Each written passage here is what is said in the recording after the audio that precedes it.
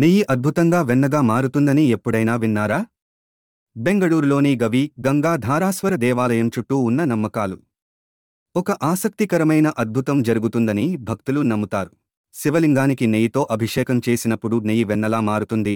ఈ వెన్నకు ఔషధ శక్తులు ఉన్నాయని, అనేక వ్యాధులను నయం చేయగలదని చెబుతారు. ఇది ఎమల్సిఫికేషన్ కారణంగా ఉందని కొందరు శాస్త్రవేత్తలు పేర్కొన్నారు. అయితే అది దేవుడి శక్తి వల్లే జరిగిందని స్థానికులు నమ్ముతున్నారు. మీరు ఏమనుకుంటున్నారు?